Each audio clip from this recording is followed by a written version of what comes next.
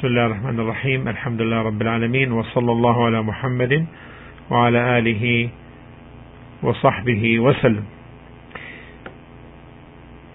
We continue the explanations on the Surah now, Tafsir Surah Al-Ikhlas. Surah Al-Ikhlas is Surah 112. أعوذ بالله السميع العليم من الشيطان الرجيم. بسم الله الرحمن الرحيم.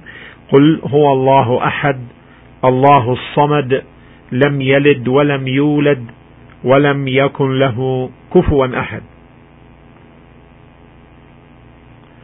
It is mentioned that the reason behind the revelation of this surah is that the mushriks or the Jews told the Prophet ﷺ, صف لنا ربك, describe to us your Lord, ربك, your Rabb.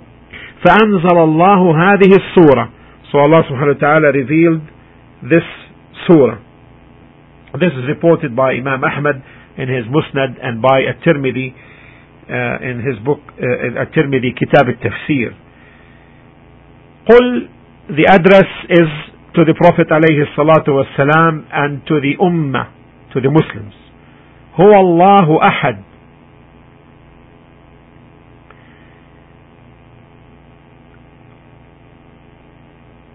Meaning, He is Allah, the one who you are talking about and the one whom you are asking about.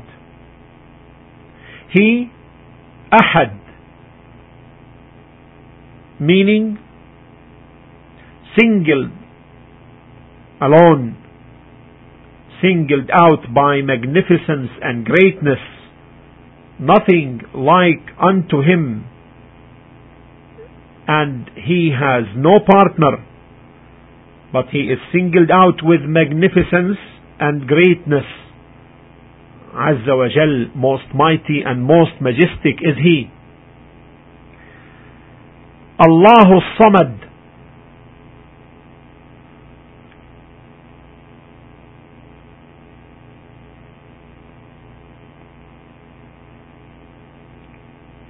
the most comprehensive meaning concerning the term As-Samad is the one who is perfect in His attributes and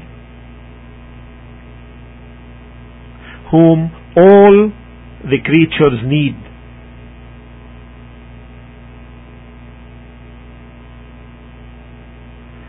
And it is narrated from Ibn Abbas, may Allah be pleased with both of them, that As-Samad is the one who is perfect in His knowledge, perfect in His clemency, perfect in His might, perfect in His ability, and perfect in all of the other attributes that He mentioned. So this means that Allah subhanahu wa ta'ala is free of all wants, because He is perfect.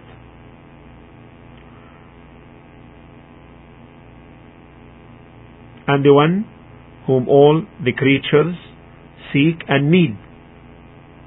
For whom all the creatures need. So therefore, this comprehensive meaning of As-Samad again is Al-Kamilu fi sifatihi, the perfect in His attributes, whom all the creation needs. As-Samad. Lam yalid. Lam yalid.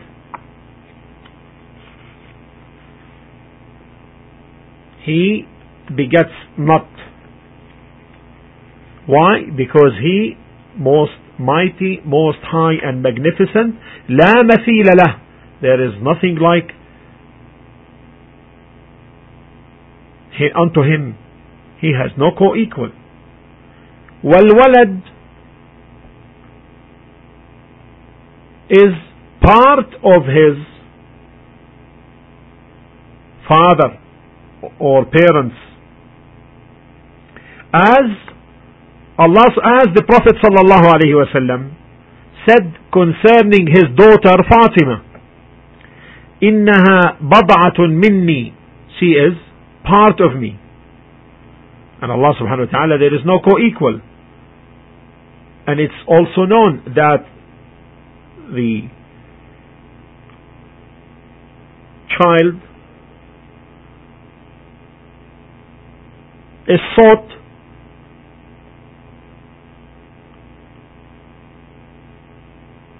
to be a help to carry on the affairs of this life, or to continue the offspring and lineage. And Allah subhanahu wa ta'ala is free of all that, and that's why He begets not.